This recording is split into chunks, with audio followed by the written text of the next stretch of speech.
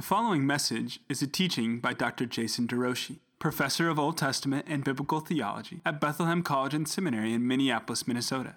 You can find more information about Jason at www.jasonderouchie.com. You can turn in your Bibles to Isaiah 50. We are in the third of four servant songs. That is, poetic units in Isaiah's book that are either directly about the servant Savior or proclaimed by him. Now, when I say they're proclaimed by him, and that they are in first person, what I'm seeing is that Isaiah is actually, he's writing these words, but he's not writing them about himself, and he's not writing them about the nation of Israel. He's writing them down prophetically, putting words in Jesus' mouth. That Jesus, when he comes, then is able to reach back and identify, that was about me, and these are my words. That this is part of the way that we meet Jesus in the Old Testament, is actually getting first-person declarations, as if he was back there with Isaiah speaking these words. So they're anticipating the Christ. Now here we are in Isaiah 50, and the unit that we're looking at right now is verses 4 through 11, and there's a frame here. There's the words of the servant Savior himself, and then there's this brief additional tag at the end.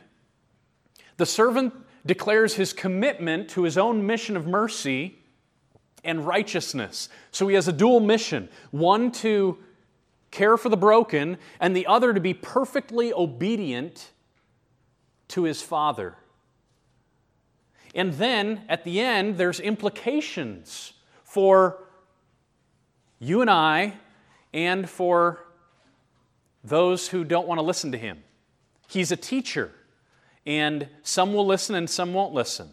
And so this unpacks the implications. Now, in the middle, you've got these three parts.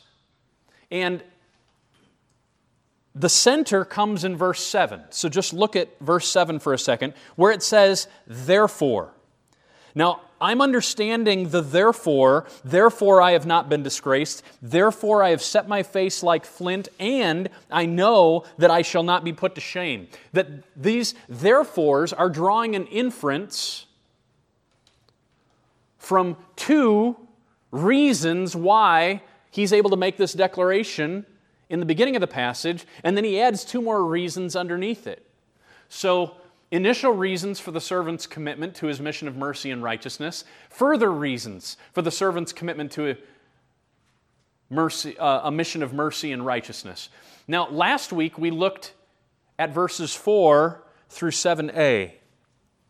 And the first reason why he says, I'm not going to be disgraced, I'm not going to grow discouraged, but I've set my face like flint, and I know that I won't be put to shame. The first reason I know that is because the Lord has equipped me to teach in a way that sustains the weary. Look at verse 4. The Lord has given me the tongue of those who are taught, the tongue of a disciple, that I may know how to sustain with a word him who is weary.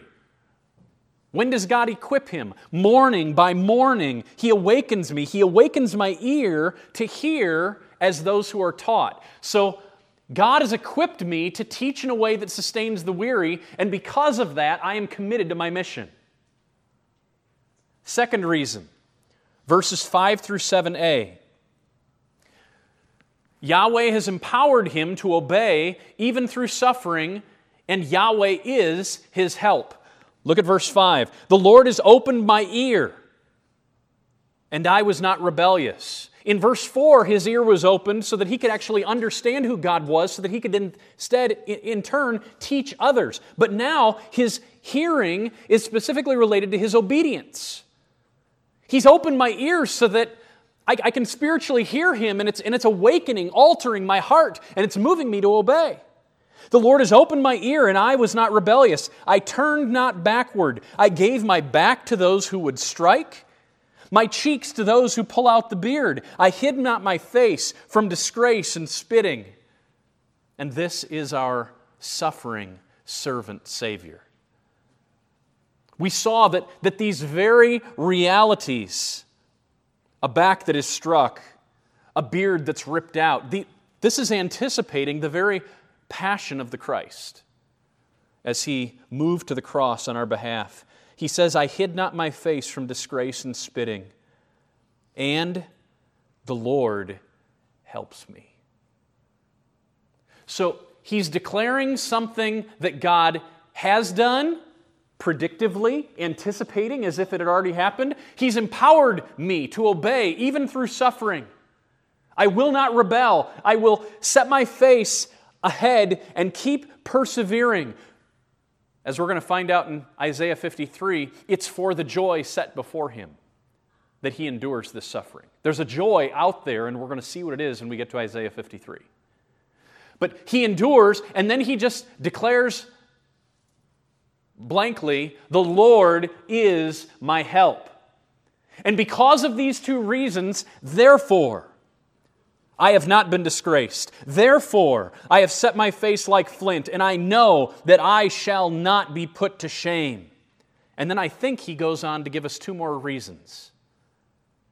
Let's read from that point forward. Verse 8, He who vindicates me is near. Who will contend with me? Let us stand up together. Who is my adversary? Let him come near to me. Behold, the Lord God helps me. Who will declare me guilty? Behold, all of them will wear out like a garment. The moth will eat them up. So, two further reasons, and we're going to unpack them this morning. And then we get to the implications. Who among you fears the Lord and obeys the voice of the one who's been talking? Obeys the voice of the servant. Now, I'll just read the ESV as it is. I'm going to alter translation here shortly, but I'll read it as is. Let him who walks in darkness and has no light trust in the name of the Lord and rely on his God. Behold, all you who kindle a fire, who equip yourselves with burning torches, walk by the light of your fire and by the torches that you have kindled. This you have from my hand. You shall lie down in torment. Two implications, and we're going to unpack those shortly. So we begin with the therefore statement, the declaration of the servant's commitment to his mission of mercy and righteousness. Therefore, I have not been disgraced. Because of what God has done on my behalf, empowering me for my mission to teach, and because of what God has done on my behalf, giving me a passion to obey, I have not been disgraced. Therefore, I have set my face like flint. So,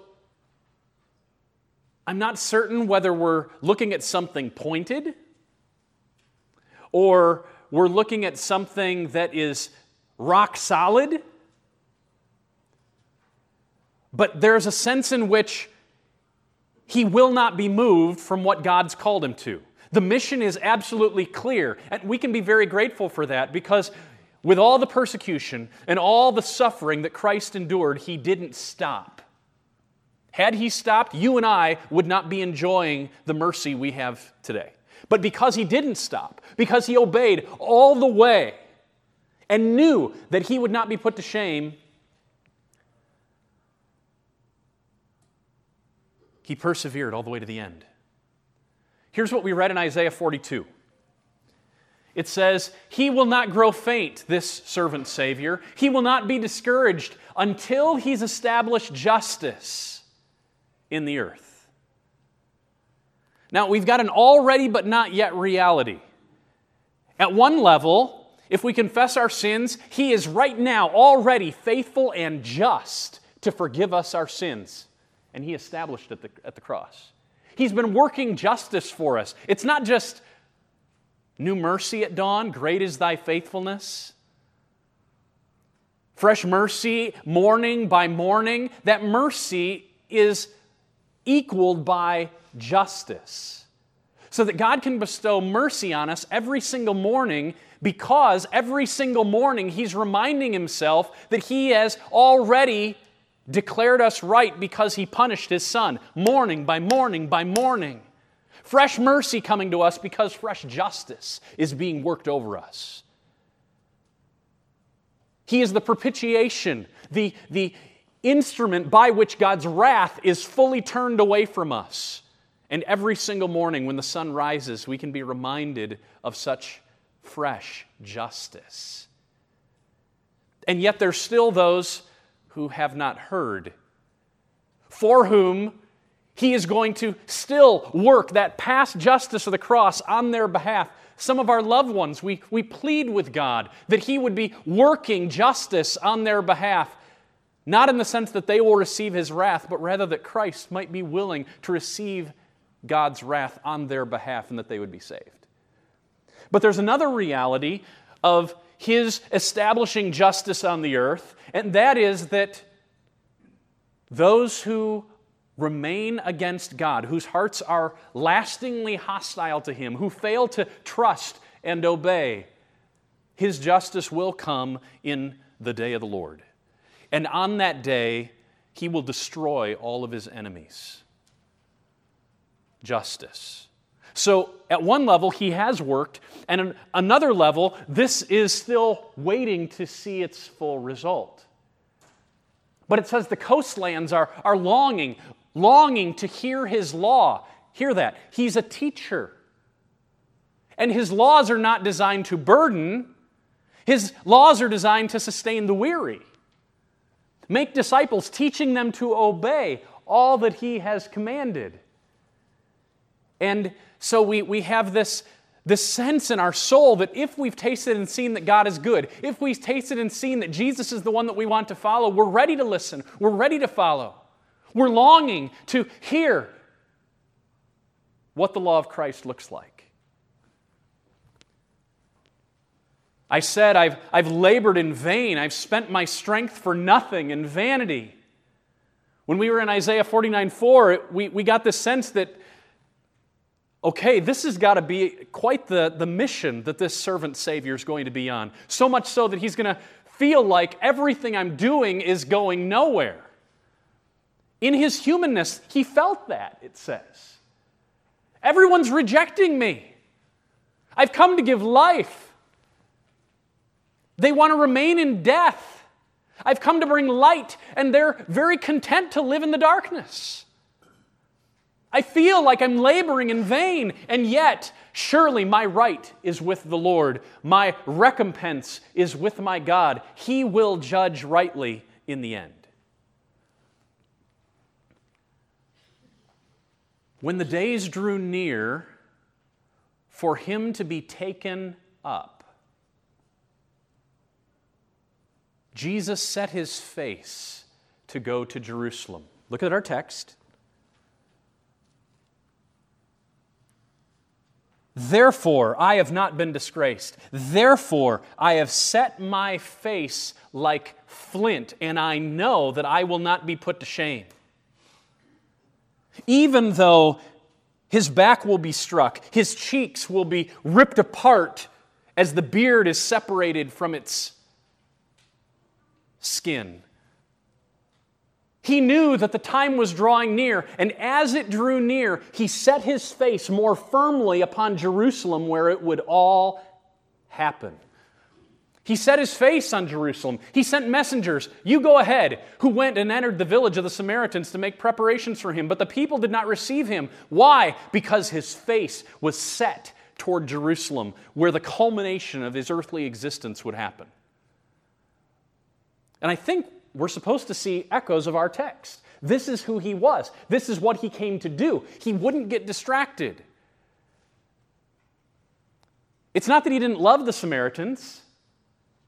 It's that he could love them most by keeping on going all the way to the cross, so that life could be secured for them, rather than an eternity of separation from God. And he had this singular vision, and Isaiah was already anticipating it.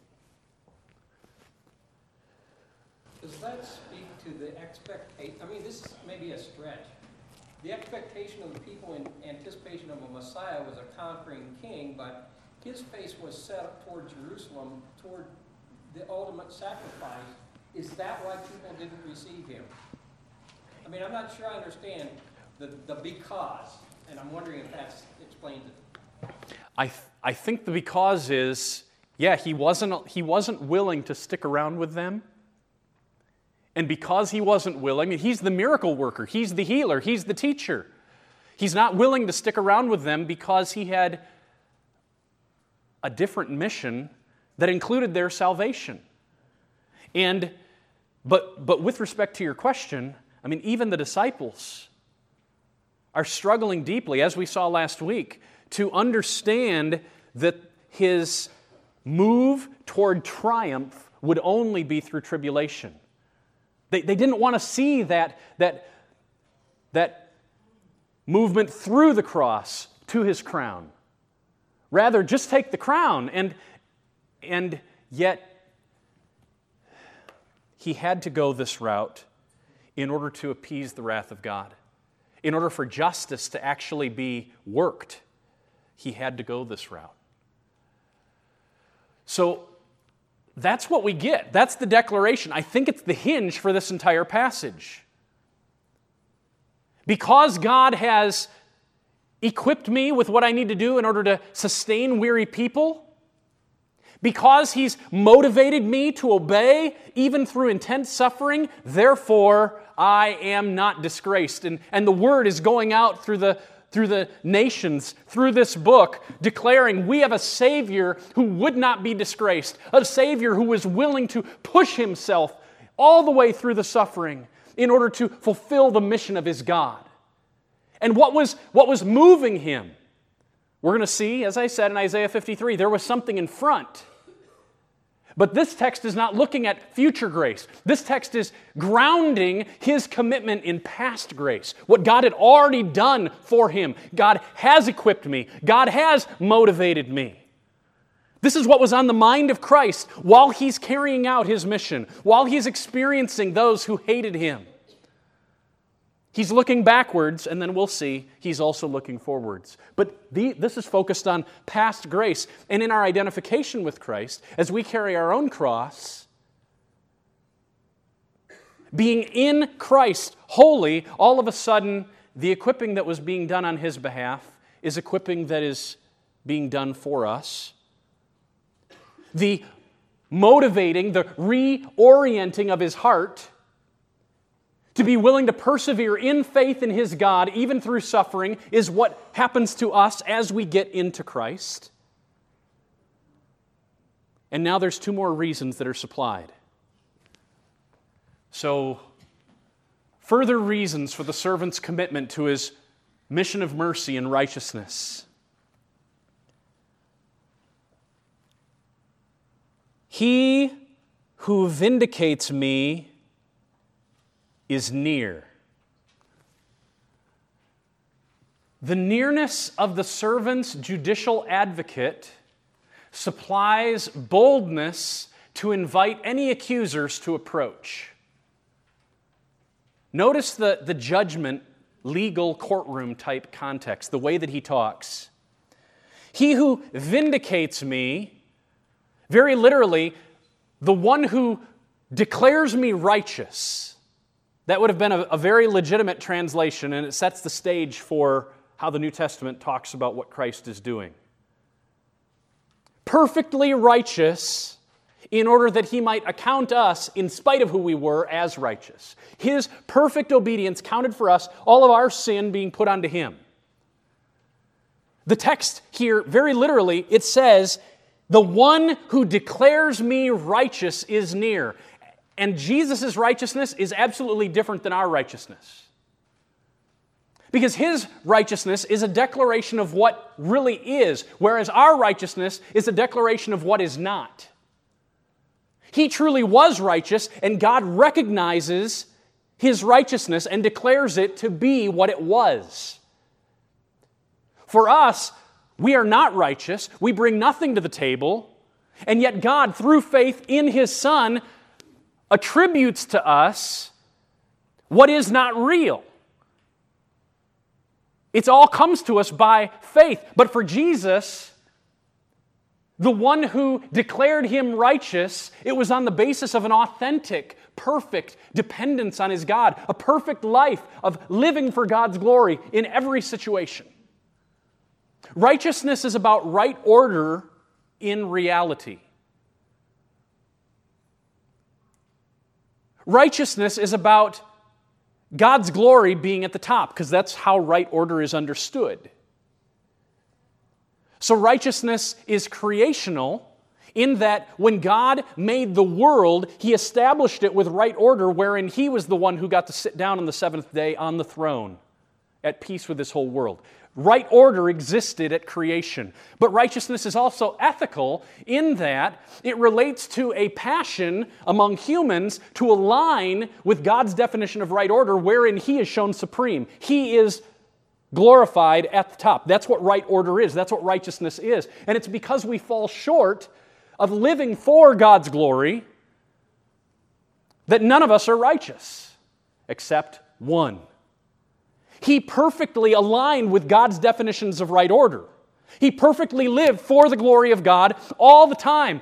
From the morning until the evening, He was living for the glory of God. And so God was able to look at Him and declare Him right. The one who vindicates me, the one who declares me righteous is near. And because of that, I will not be put to shame. Because of that, I will push ahead all the way to the end. Now notice, when Jesus came to earth, there were many people who accused Him. But Pilate looked at Him and said, I don't see anything worthy of death here. Pilate said to the chief priests and the crowds, I find no guilt in this man. The chief priests and the scribes stood by vehemently, accusing Him, guilty, guilty, crucify Him. Pilate said to them, you brought me this man as one who was misleading the people. But after examining him before you, behold, I did not find this man guilty of any of your charges. Neither did Herod, for he sent him back to us. Look, nothing deserving of death has been done by him. Now, it's not only Pilate, there's multiple others who declare Jesus' absolute innocence, that is, His perfect rightness. Jesus Himself, which one of you convicts me of sin?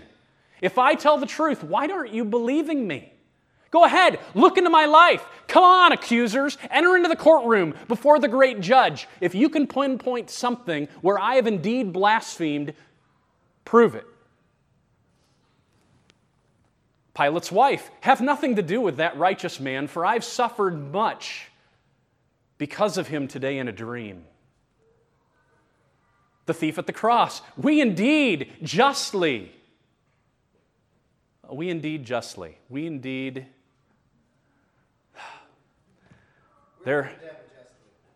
are condemned justly. There's where Dr. Naselli, he's like, stop typing your verses. Just copy and paste them. Sorry, Dr. Naselli. So, we indeed are condemned justly, for we are receiving the due reward of our deeds. But this man has done nothing wrong. How about Judas? When Judas, his betrayer, saw that Jesus was condemned, he changed his mind. He brought back the 30 pieces of silver to the chief priests and the elders, saying, I've sinned by betraying innocent blood. They said, what is that to us? See to it yourself. But ultimately, it depends little about what people think. Jesus' statement, that one matters. What does God think about Christ? Through the resurrection, God vindicated Christ. That is, for every other person in human history, death holds them down. Because Jesus rose, it was The language is vindication, that indeed He Himself, though He bore our sins on the tree, He Himself was innocent and death could not hold sway over Him. And because of that, there's good news for us. Through the resurrection, what is God doing? He is declaring Jesus righteous so that God can now count us righteous in Him. The text says, the one who declares me righteous is near. And there's hope in that. If the judge is on your side and you know it for certain, you're willing to stand in the docket and let anyone come up and declare you guilty. The judge knows the truth. Here's what we see in Isaiah. I saw this morning. I don't know if my wife heard me, but I was down in my study and I was just like, woo! That's what I did. And I'm like, you got to be quiet. So I just saw it and I was like, this is, God just let the word speak to my soul, and it was exciting. Here's what we see in Isaiah. Number one is a promise from our God. Did you hear it? No, okay. Isaiah 45. Only in the Lord it shall be said of me, our righteousness and strength. To Him shall come shall all come and be ashamed, all who were incensed against Him. They're going to come to this righteous God. In the Lord, all the offspring of Israel shall be justified and shall glory. That's a promise. Now, is that saying that all Israel is going to be saved? All ethnic Israelites are going to be saved? It says, in the Lord, all the offspring of Israel shall be justified. No, then the book of Isaiah, we have to say, okay, offspring of Israel. Who's Israel? The servant person is Israel. He said to me, you, my servant Savior, you are Israel, in whom I will be glorified. It's too light a thing, Israel, my servant, that you should be my servant to raise up the tribes of Jacob and to bring back the preserved of Israel. You're my servant, Israel, Israel the person. And it's too light a thing that you would redeem Israel the people. I will make you a light to the nations, that my salvation may reach to the ends of the earth. Here it said, all the offspring of Israel shall be justified. Who's Israel? You are my servant Israel. God will justify Israel the person. He who vindicates me, he who declares me righteous is near. And then, beautifully, out of the anguish of the servant Savior's soul, he shall see and be satisfied. By his knowledge shall the righteous one, that's the one who's already been declared right, he's the servant Savior, by his knowledge, he knows what's going on. By his knowledge, the righteous one, my servant, will make many to be accounted righteous, and he shall bear their iniquities. Now, what I should have done is include verse 10 in that passage. So if you want to just look at it, here's where we were. All the offspring of Israel shall be justified. Within Isaiah, Christ is Israel. And then it says in verse Isaiah 53:10, it was the will of the Lord to crush this servant Savior. He put him to grief. When his soul makes an offering for guilt, he shall see his offspring. The very servant Savior who dies has offspring, and he, as the righteous one, will account his offspring righteous. So how broad are the offspring? Jesus never had children of a physical wife, but he does have a bride called Jerusalem, and gathered to Jerusalem as part of the same family are not only ethnic Israelites we've seen, but those from the nations leading them back.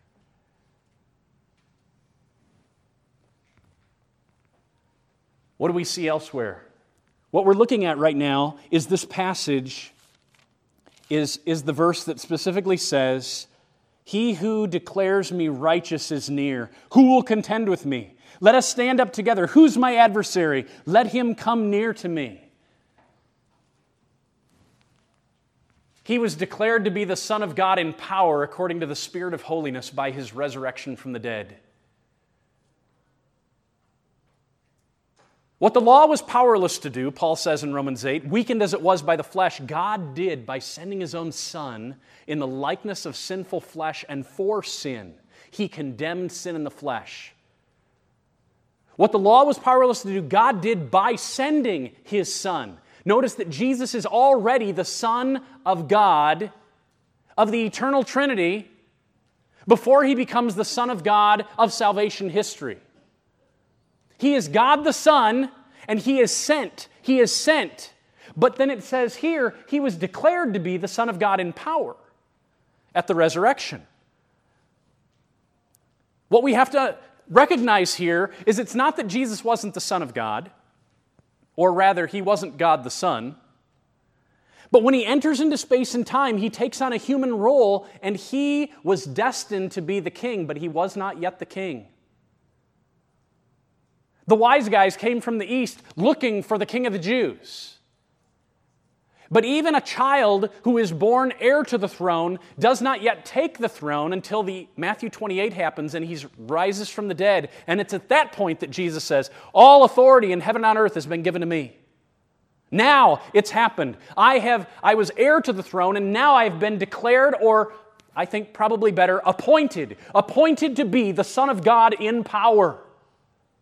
The very power that 12 verses later He's going to say, the gospel is the power of God. That's what we're talking about. It's something that is intimately connected to the resurrection. He was declared to be the Son of God in power at the resurrection of the dead. Philippians chapter 2. He obeyed completely. All the way to the cross. All the way to death. Death on a cross. Now God has highly exalted Him and given Him the name that is above every name. He didn't have the name before it. Now He is seated on the throne. He's ascended to God on high, and He's seated at the right hand of the Father with all authority in heaven and on earth. And it happened at the resurrection. He was recognized to be who He was at the resurrection.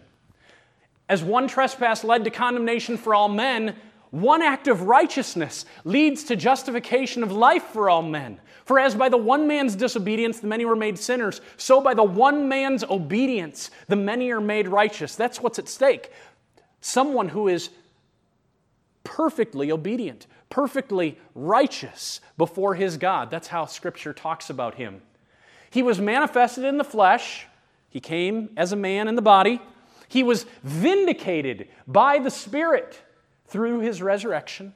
He was seen by angels. He was proclaimed among the nations, believed on in the world, taken up into glory. That just captures His entire life, the whole life of Christ. 33 years packaged in that one little verse. He was manifested in the flesh, vindicated by the Spirit. That's what we're talking about. He was the very one who vindicates me is near. He committed no sin. Peter just says it straight up. He committed zero sin. Neither was deceit found in His mouth. When He was reviled, He didn't revile in return. When He suffered, He didn't threaten, but He continued entrusting. I'm looking to you, Father. I'm looking to you, Father. Entrusting Himself to one who judges justly. This morning we held a cup and a piece of bread in our hand, celebrating a God who judges justly. If you're looking to yourself to celebrate that, you're going to be in grave danger. But if your eyes were able to turn away from yourself in hope, Paul condemns those who would take the Lord's Supper in an unworthy manner.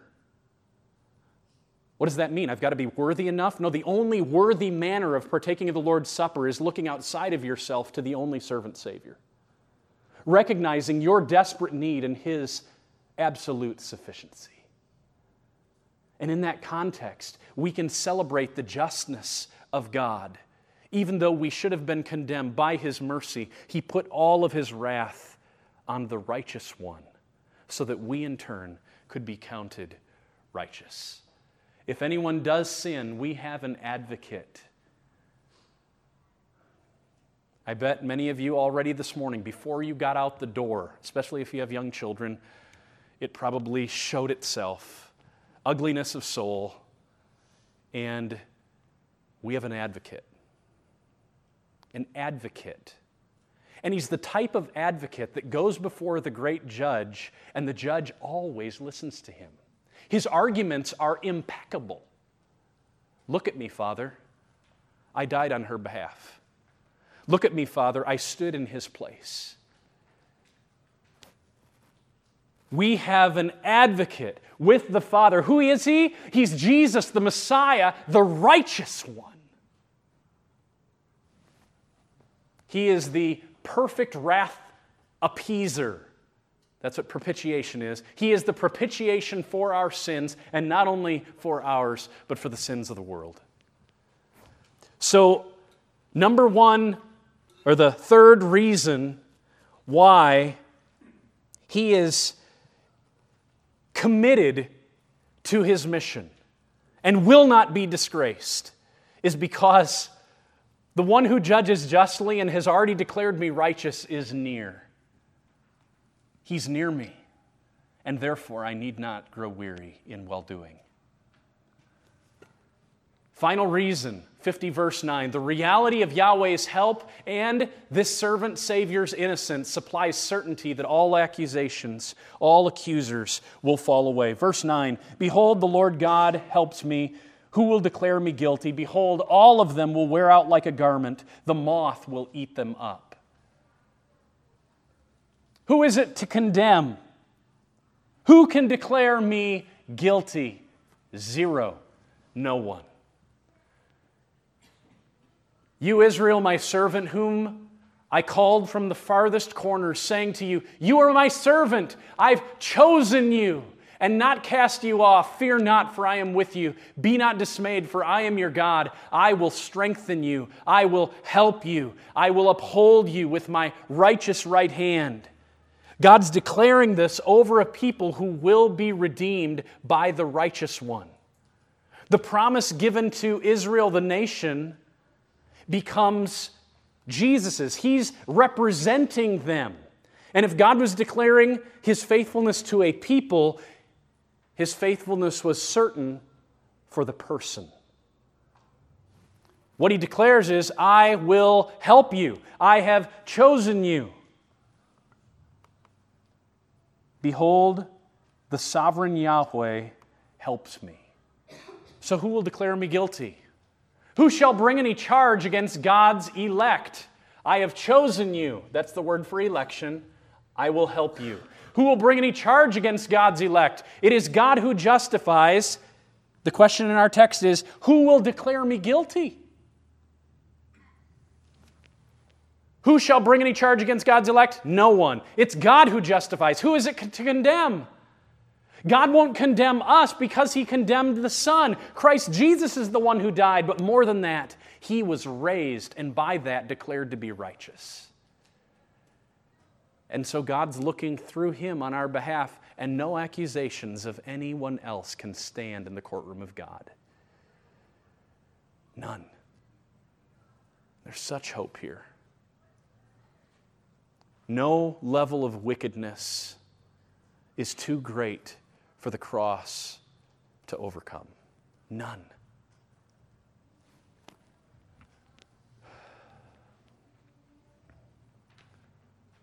Questions? Jean. People weren't listening, their ears were not hearing, and so on.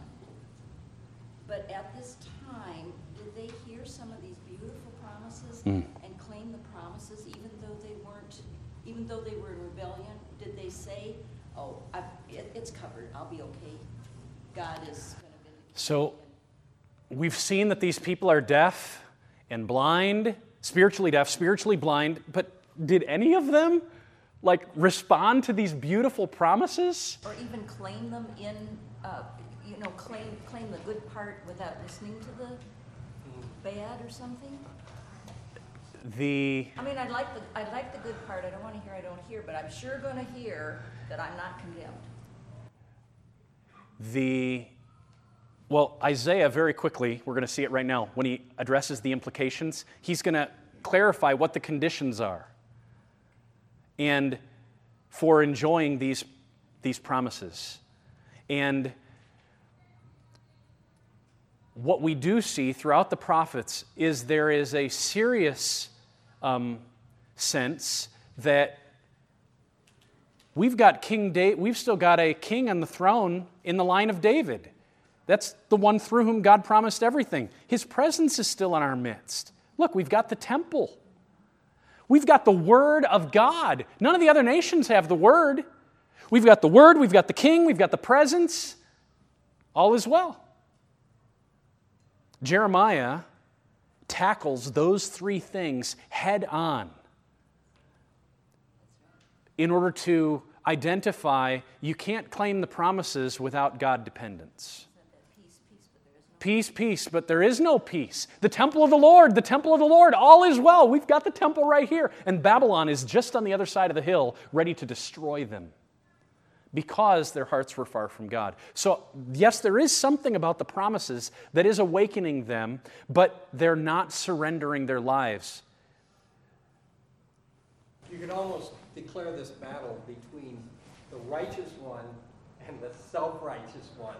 And I think about that in terms of Job and his friends who were so quick to be self-righteous, and Job declaring his righteousness. I mean, wow, that's what's happening, it seems like. I don't know that that's helpful, but that's... Anyway, there you go. The self-righteous element, well, let's just see it. That's exactly what we see in the text. Let's just look at these implications as we bring this to an end. The last two verses, there's two sides. The implications. Number one is a charge for all God-fearers who heed the servant's teaching to trust and rely on God.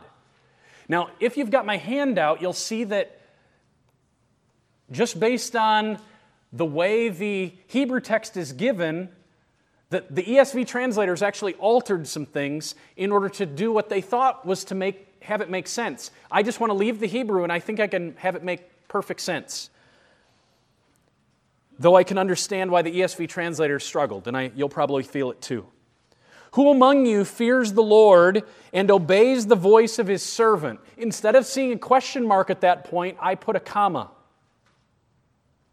Who walks in darkness and has no light? Question mark. Who among you is listening to the voice of the servant? Who will obey the very one who is not walking in the light but walking in the darkness? And so then we would have to say, how did the servant Savior walk in darkness when we see that He Himself is guiltless? That's already been declared. But it seems to me it may be anticipation of how the one who could be called God with us, the one who enters into a world of darkness, Galilee of the Gentiles living in darkness, the people walking in darkness have seen a great light. He enters into this world of darkness.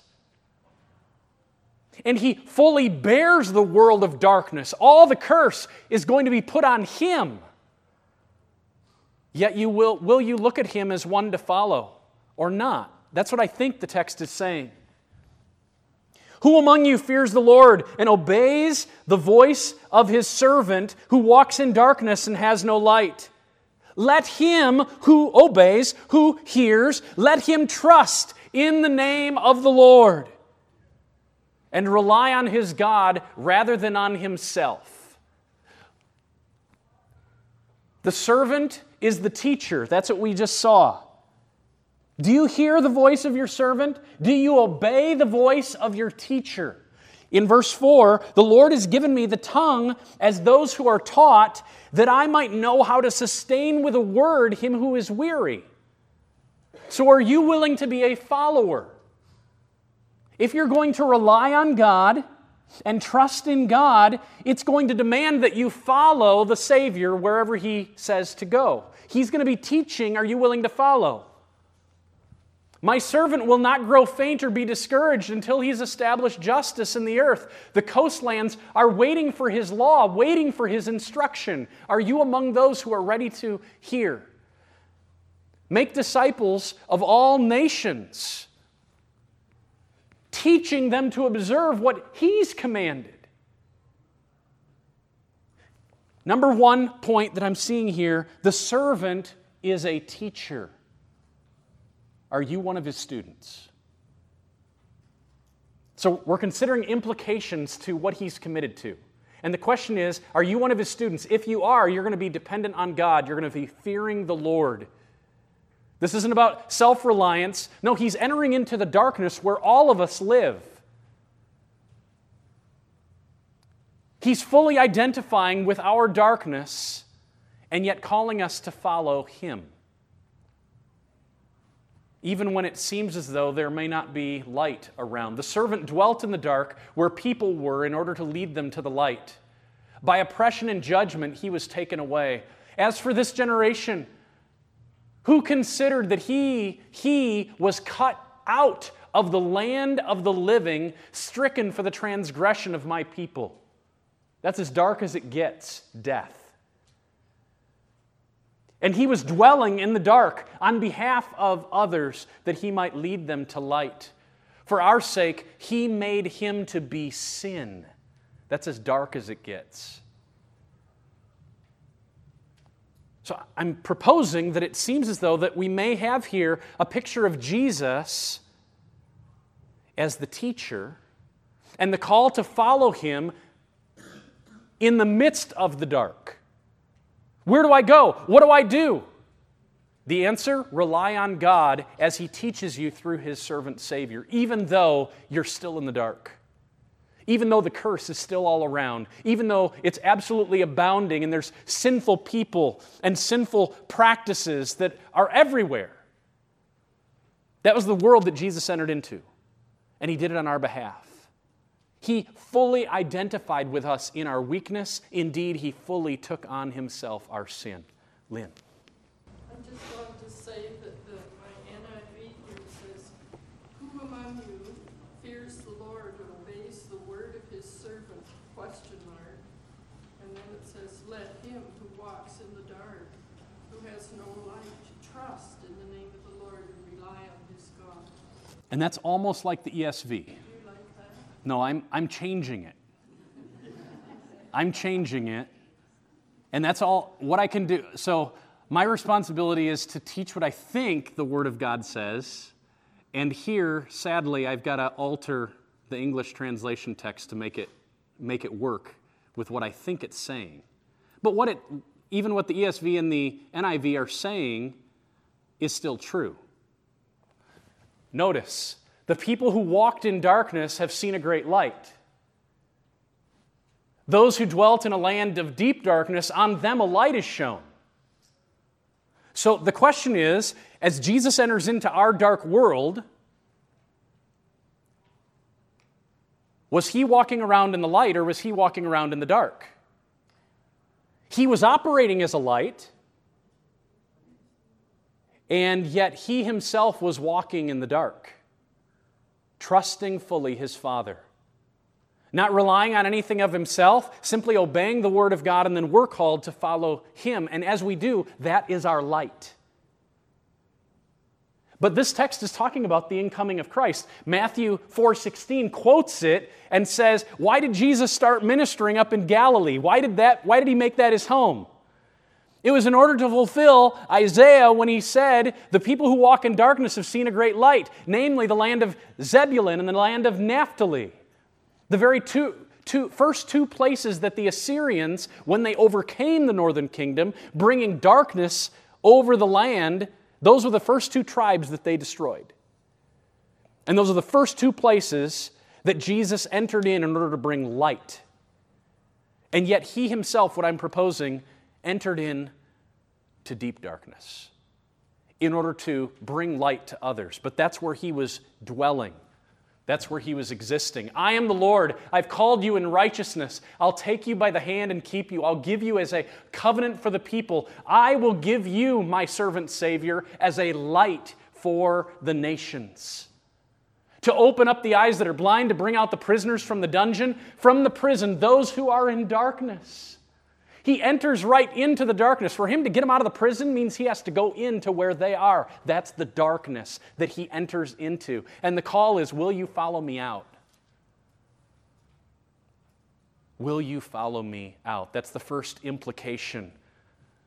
I will make you a light for the nations, that my salvation may reach to the ends of the earth. So notice the last part of verse 10. It's not only that the servant Savior is a teacher who leads those out in darkness toward light. The call is, here's the ultimate call of this. So if you find yourself in the darkness, in need of help, will you fear and obey? That is, will you trust and rely on this servant Savior? This is about dependence. This is the opposite of self-reliance. This isn't about self-righteousness. This is about, I'm a beggar who've been in prison. I've been in the darkness, and I need someone to enter in and bind up the strong man on my behalf and pull me out into the light. I need someone else to save me because I can't save myself. And Isaiah is saying, in light of the servant's mission, will you be one who listens and will you be one who follows? Those were the two elements of the servant that he first said. God's opened up my ear so that I know how to be a good teacher, and God's opened up my ear so that I will be a good obeyer. So as Jesus, who's been instructed himself, teaches, will we in turn become good learners? And as Jesus, who has his own ear opened up so that now he's an obeyer, he's following his Father, will we follow Christ? That's the dependent element. And here the language is trust and rely. Behold, God is my salvation. I will trust and will not be afraid. For the Lord God is my strength and my song. He's become my salvation. That's the Exodus song out of Exodus 15. And when we were in Isaiah 12, we saw that the people who will be following the Messiah in his day, in the second Exodus, a new Exodus, but this time not away from Pharaoh, but away from sin, out of the prison that Satan has enslaved them, that serpent, dragon of old, Isaiah 27:1. The prison that he's bound people in, all that darkness. They'll be singing this song, it says, on the heels of the great Exodus. This movement toward the coastlands, waiting to hear his law. This movement toward the New Jerusalem, to identify with the bride of the Lamb. God is my salvation. I will trust him. That's what our text is calling for. You keep him in perfect peace, whose mind is stayed on you. Why? Because he trusts in you. So trust in the Lord forever. For the Lord your God, for the Lord God is an everlasting rock. We see this. This is Isaiah 26. Isaiah 25 is when it declares, the day is coming when death will be no more. And we will say, behold, our God, he has come for us. Behold, our Savior has come. And he's come in the person of his Son. And they will sing in that day, perfect peace for those who trust in God. So will you be among them? The implication of Jesus saying, I'm committed, therefore I will not be disgraced. Therefore I will push all the way to the end. If he's willing to follow God all the way to the end, will you be behind him, leading us out of darkness? That's the question that this text is raising. But there's another option. Because you despise this word and trust in oppression and perverseness and rely on them, therefore iniquity shall be to you. That's what we're going to see in our text. Those who trust in something other than God, who trust in the ways of man, they'll be filled with sin and all that accompanies it. But in returning and rest, you'll be saved in quietness and trust. That will be your strength. Look at verse 11. Behold, all you who kindle a fire, who equip yourselves with burning torches. So they're living in the night. And the question is, what will you do? Will you rely on one who's still walking in the darkness, but trust him to lead you out of the darkness? Or are you going to be one who builds your own lamp in order to get out on your own. Behold, all of you who kindle a fire on your own, who equip yourselves with burning torches. Go ahead, walk by the light of your fire. It'll lead you to the grave. Walk by the light of the torches that you have kindled, in contrast to the light that God supplies. This you have from my hand. It's your judgment, and you shall lie down in torment. A charge for all who rely on themselves and not on God to continue in their way all the way to destruction. Self-reliance, God-reliance. There's a way that seems right to a man, but its end is death. So the text lays out this beautiful picture of a suffering Christ. And the challenge is knowing, okay, if He's calling me to follow, He's the teacher, and if He's walking in a path of suffering, and I'm following Him, who Himself is having to walk in a journey of darkness, and that's how God defines light, following Him, then what we have to know is that in answering the call to follow, He's going to lead us most likely through paths of significant suffering. His triumph comes through tribulation. Our triumph comes through tribulation. He carried a cross, we're called to carry our cross. Before He experienced resurrection, He had to die.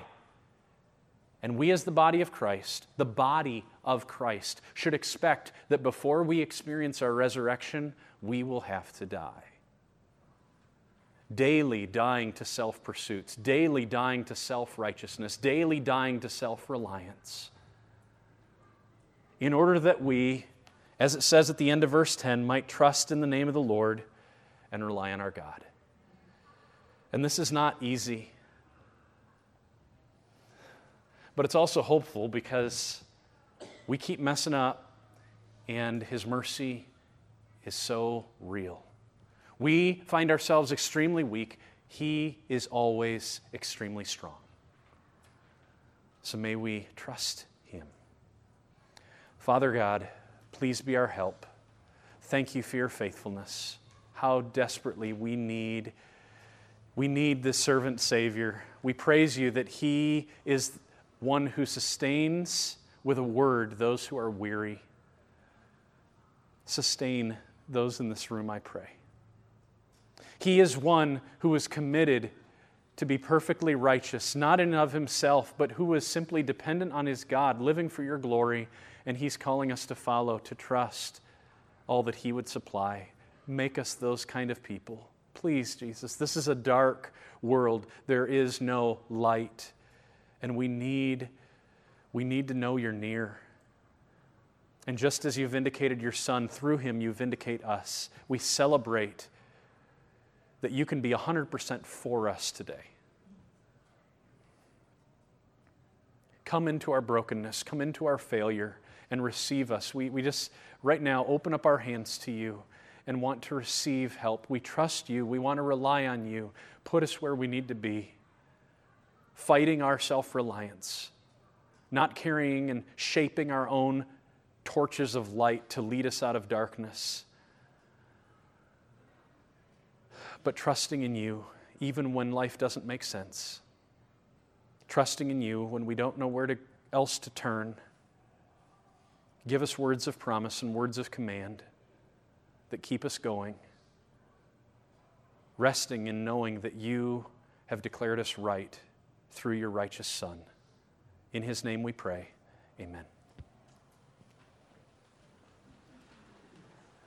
Thank you for listening to this message from the ministry of Dr. Jason DeRouchie, Professor of Old Testament and Biblical Theology at Bethlehem College and Seminary in Minneapolis, Minnesota. Feel free to make copies of this message to give to others, but please do not charge for these copies or alter their content in any way without written permission from Jason DeRouchie. For more information on Bethlehem College and Seminary, we invite you to visit online at www.bcsmn.edu. For more information on Dr. DeRouchie, visit online at www.jasonderouchie.com. Proclaiming the kingdom and treasuring a God who reigns, saves, and satisfies. through covenant for his glory in Christ.